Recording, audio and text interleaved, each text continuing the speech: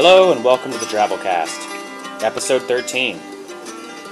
The Drabblecast is a weekly podcast featuring strange stories by strange authors for strange listeners, such as yourself. I'm your host, Norm Sherman. I thought I'd start today's episode with Drabble News, brought to us by listener and author Kendall Marchman. Check this. Alapahaw, Georgia. Around these parts, they're calling it Hogzilla. A 12-foot-long wild hog recently killed on a plantation and now quickly becoming a part of local legend. The plantation's owner claims the hog weighed 1,000 pounds and had 9-inch tusks.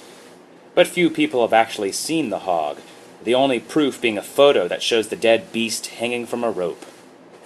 Whether the hog ever actually existed, or is some sort of Faulknerian myth, it has definitely been the topic of conversation in small towns across southern Georgia.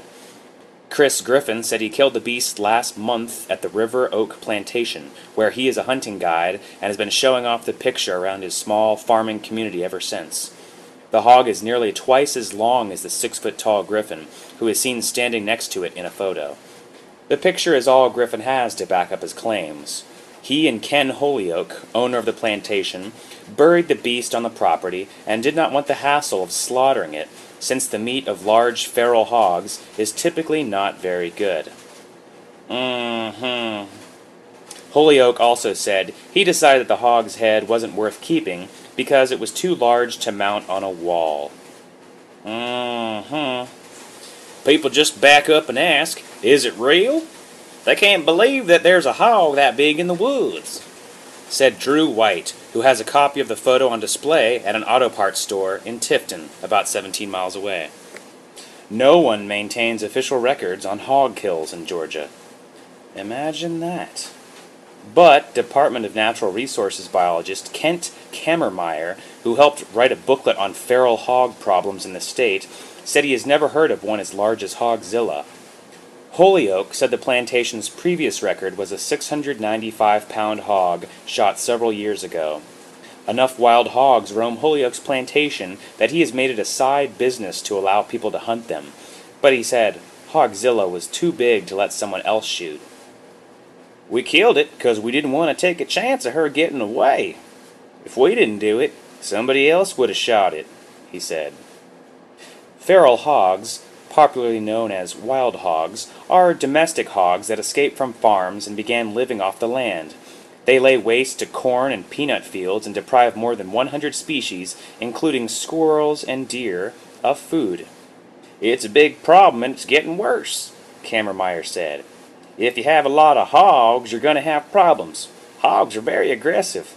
They run deer off and they can be dangerous if wounded or cornered. Holyoke said he had to climb into a deer stand a few years back to escape a raging hog that circled around for 6 hours, foaming at the mouth and snapping at branches. They say bears get mad when you mess with their babies, Holyoke said. Hogs don't need a reason to get mad to come after you. Well, here's a little update to this story for you guys. National Geographic went out and did a little research on it. They actually dug it up and found that it wasn't 12 feet long and 1,000 pounds. They determined it was 7.5 feet and approximately 800 pounds. After testing its DNA, they determined that it was a cross between a Hampshire and a wild hog. The hog's unusual size was due to its diet of hormone-fortified enhanced fish food. It ran wild on a fish farm. Incidentally, the owner of the fish farm had plans to turn the farm into a hunting reserve. They raised speculation that the farm owner purposefully released domestic female hogs and provided strategically placed food in hopes of raising such a creature.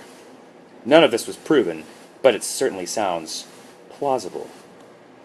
I don't really have anything to add to this. It's like pretty much the perfect Drabblecast story, and it's not even made up. It's real life. What a wonderful world we live in. I hate to take so much time in the intro about this, but being from Georgia myself, I know exactly the area they found Hogzilla in, and of course I'm planning on going there this summer to pay homage to that great hormone-enhanced monstrosity's grave, and to of course see what other critters are running around out there pumped up on fortified growth hormones. Maybe I'll see a 500-pound beaver, who knows? And if I do, I better shoot her, because if I don't, somebody else will. And, of course, that leads us into today's story, RORRIM, by Paul Clement Chaya. Mr. Chaya is my godfather, who I haven't talked to in 10 years or so, and somehow we reconnected recently. He's also a great storyteller, and sent in this piece to the Drabblecast. How cool is that? So, without further ado, RORRIM by Paul Clement Chaya. Little did I realize when I turned the ignition key of the '95 Honda Civic I had just rented from Avis that I was beginning a journey into the realm of the unreal. No kidding. This is not a dig at good old number 2 of America's car rental firms. This is a story about how one thing leads to another, if you know what I mean. It's about what the Chinese mean when they say, "I curse you with an interesting time." If I knew back then what I know now, I would have looked at the promise of having an interesting time and said, thanks, but no thanks. So, let me tell you about what happened to me one time back then when I didn't know any better. Maybe it will help you to know. Who knows? Maybe. Well, anyway, this is what happened. Because it was October and the Montessori Teachers Conference was being held in Boston that year, I had decided to drive there from Tulsa rather than fly. I wanted to enjoy the fall foliage in the eastern states were so famous for their travelogues. Why not take it easy? Enough of rushing everywhere. Why not give myself a treat for a change? It turned out to be one of my great ideas. The scenery was beyond belief, a lot more beautiful than Oklahoma. The problem was I enjoyed the drive so much, taking rolls of pictures, stopping whenever I pleased, that I kind of lost track of time. Instead of making the trip in 2 days as I had planned, I finally arrived in Boston 3.5 days after I had left Tulsytown. When I finally got to the hotel, not only had the conference begun without me, but by the time I got there, every hotel in town was filled up. I found myself stuck without a room. I didn't want to miss any more of the lectures, so I turned in the rental car, stuck my bag in the locker, and began taking notes from the experts I had come to hear. Before supper, I decided I'd better find a room somehow. I didn't want to sleep in the lobby. So I bought the local paper and read the classifieds looking for a room to rent not far from the hotel. I lucked out on the first page. There was a room with bath in a home near Boston Harbor, only about 5 or 6 blocks away. When I found the place, it didn't look so bad. It was an old white house with blue trim around the windows. It needed a paint job pretty badly, but so what? I climbed the wooden stairs of the porch and found a sign beside the front door that said, "Doorbell out of order." So I knocked hard, twice. The wood must have been oak, 'cause it hurt my knuckles. A couple of minutes later, an old woman opened the door. She was wearing an old grayish dress that was made of lace. It was dingy looking, although still beautiful in a way. It probably once was a very expensive dress when it was still white and new. She was a little old lady, bent over by the weight of many years. She was tilting her head up to look at me. Her eyes were a soft gray, like a morning sky. Hi," I said. "I read in the paper that you had a room to rent. Can I rent it for the weekend?" She smiled and opened the door wider, and then, without saying a word, but with a nod of her head, invited me to come in. I followed her through the parlor. There were drapes in the windows and a dark red rug on the wooden floor. There was a couch with pillows on it, and in a far corner, by a side window, a wooden rocking chair. The old woman still hadn't said anything. I thought this a bit strange.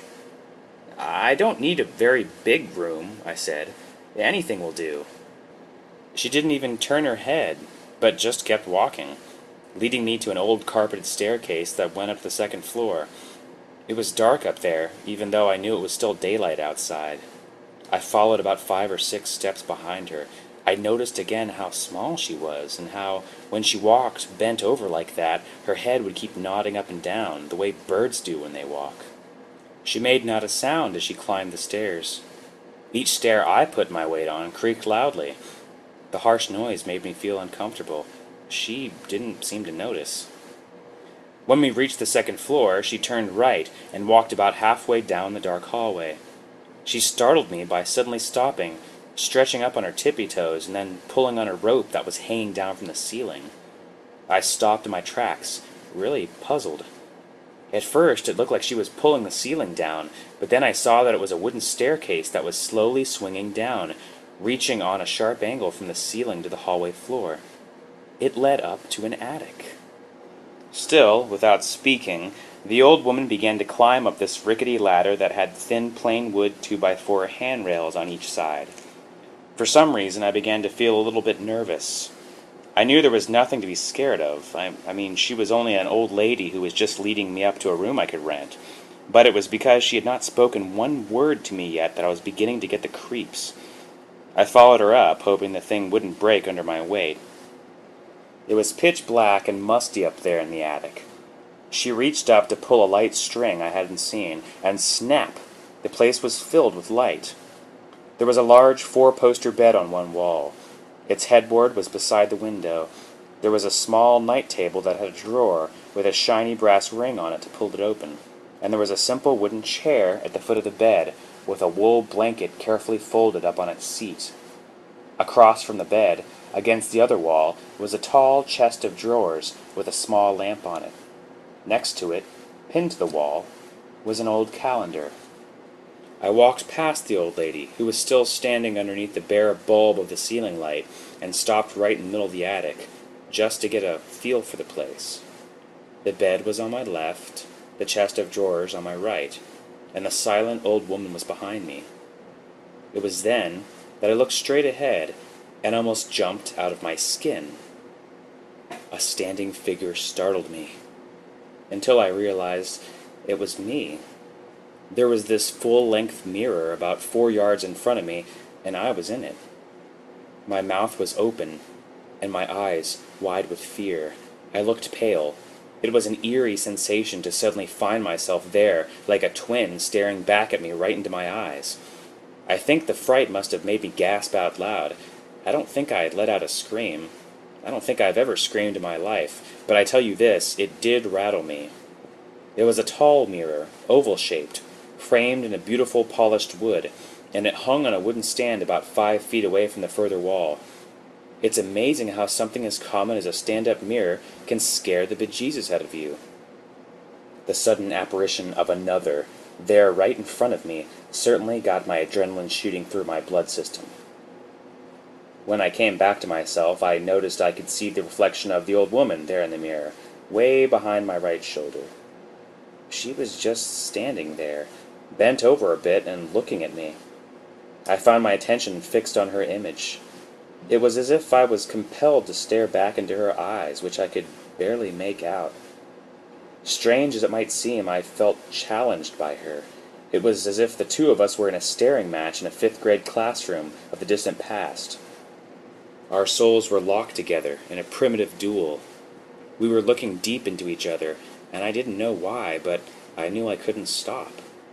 My head began to ache from the strain. I began to feel a little dizzy, and then I saw her image slowly getting smaller and smaller in the mirror. It was as if she was drifting backwards and deeper into the mirror, but never breaking contact with my eyes. I felt an urge to turn around to see what was really happening. What was going on in the mirror seemed impossible, but I did not want to be the one who gave in and broke eye contact. I didn't want to lose this staring contest with her. I never liked losing a game, any game, no matter who it was with or where. I stood my ground and kept on staring, more determined than ever. Suddenly, everything began to go haywire, crazy, fall apart. I felt myself being pulled toward the mirror as if by a powerful magnet. I stiffened my body and tried with all my might to keep my feet planted on the floor. I remember straining my neck, pulling back my head, which more than any other part of my body felt being pulled toward, not the mirror, but to her eyes, deep, deep within the mirror. And then all of my strength left me, and I left the floor. And I began to fly head first toward the middle of the mirror. And it was all happening in slow motion, like in a dream, but I was terrified. I remember being afraid my head was going to crash into the glass of the mirror and get cut. Instinctively, I put my hands straight out in front of my face, as if I were diving into a pool. When my outstretched fingertips hit the mirror, it didn't feel hard. It didn't hurt. I just went right through the glass as if it were water. I went diving straight through to the other side. I even expected a splash, but there wasn't any. The force from the old woman's eyes was pulling me headlong, straight as an arrow, and when my body passed completely through the surface of the mirror, I began to fly faster and faster toward the woman's face, which kept getting smaller and smaller. Everything within the mirror's imaging became a blur, I guess from the speed I was flying, and my ears became filled with the sound of the rushing wind. And then I must have passed out, because the next thing I remember is waking up stretched out on my belly on the wooden floor of the attic. I got up onto my feet and looked back in the plain backside of the mirror. I looked beyond it and saw only an empty room. The old woman was not there. She was not in the attic. She was not there under the ceiling light bulb anymore. There was only the light bulb string hanging down. I turned around slowly, 360 degrees, and I could not see her anywhere in that musty room. The next thing I noticed made my heart stop. Everything in the room was reversed. The four-poster bed was now on the right side of the attic. I ran over to the chest of drawers, now over there on the left, and looked at the calendar pinned up on the wall alongside of it. My stomach drew into a painful knot when I saw the name of the year and month printed in large red letters on the top of the page. 1881. Yam. My God! It was like I was still inside the mirror's image. Panic filled my body and soul. I never felt so lost in all of my life. God, help me! God, help me! I began to pray instinctively. I ran over to the mirror and hit it with my fist. Wham! It was hard. It hurt my knuckles.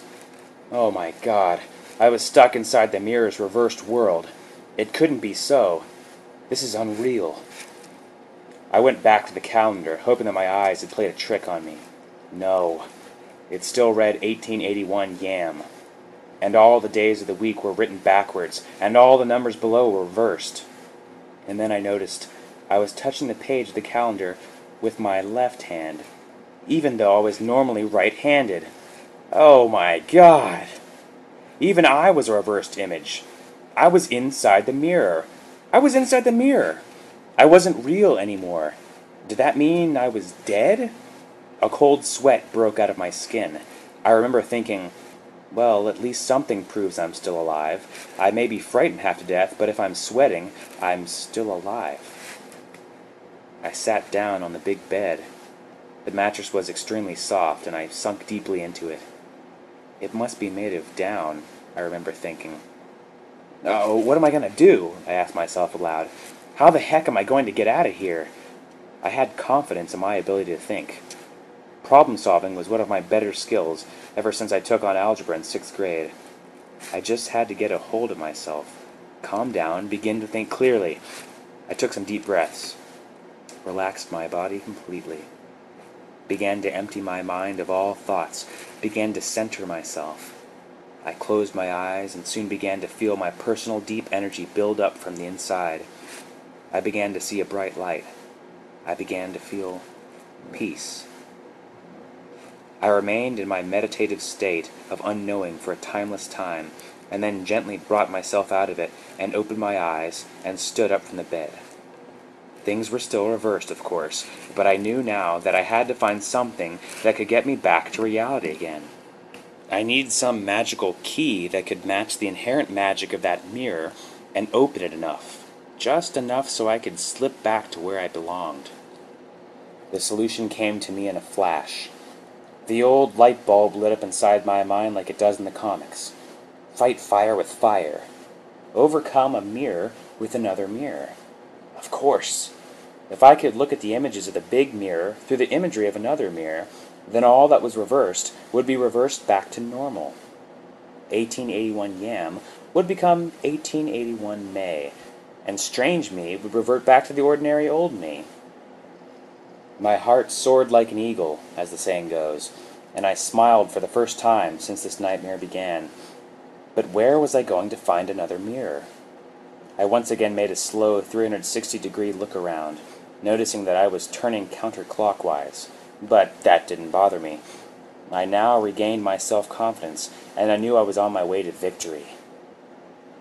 Just then, my eyes focused on the small night table beside the bed. Where else would a lady keep her hand mirror than on her night table? 3 strides, and I was there. I pulled open the beautiful wood drawer and saw her hand mirror lying neatly on top of some silk scarves. Great! I picked up the sweet little mirror in my left hand, closed the drawer, and walked over with it to the standing oval mirror, the only doorway back to my reality. I stood directly in front of it, closer than arm's reach. I looked myself in the eyes, smiled serenely at myself, and then turned around. Slowly, I raised the hand mirror up before my face, a little to the side. I looked through it at the reflection of my reflection, bouncing back and forth from one mirror's depth to the other mirror's depth, back and forth, until I began to feel dizzy and funny, and began to hear the roar of wind in my ears like before, and then feeling my soul take wind. Whoosh! I took off backwards, still holding onto that hand mirror. It was like doing a backflip from a diving board. I felt this cool wave pass over my body as I went through the mirror. And I was back on the other side. I made it. My mirror trick had worked. What a clever guy I am. I had even done a neat front shoulder roll when I hit the attic floor, bringing me right back up to my feet. I looked down at my right hand, and it was still holding the hand mirror tightly. I wasn't about to let go of that baby.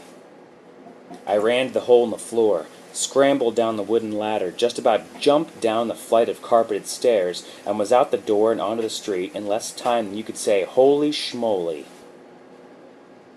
Now, all of this happened to me 15 years ago. I still have that small hand mirror that got me back from the realm of the unreal. I've kept it not because I need to prove to myself what happened that day in Boston.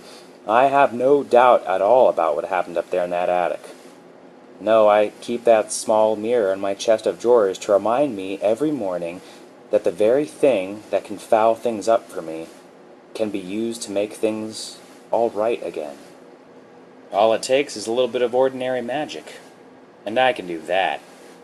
Give me a mirror, and I'm a magician. Shazam! Abracadabra! Open sesame.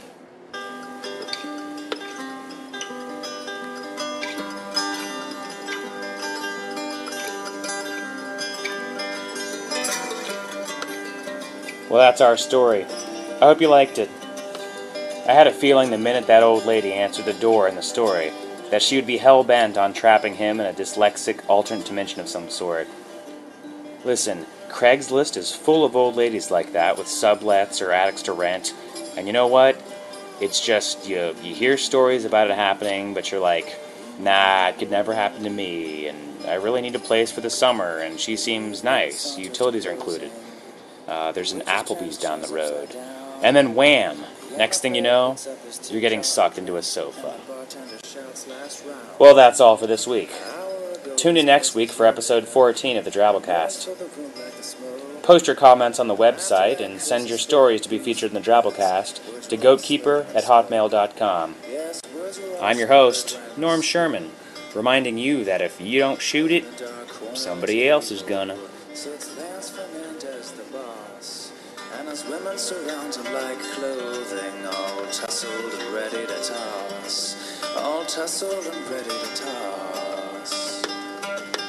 He mutters these words to his lackey.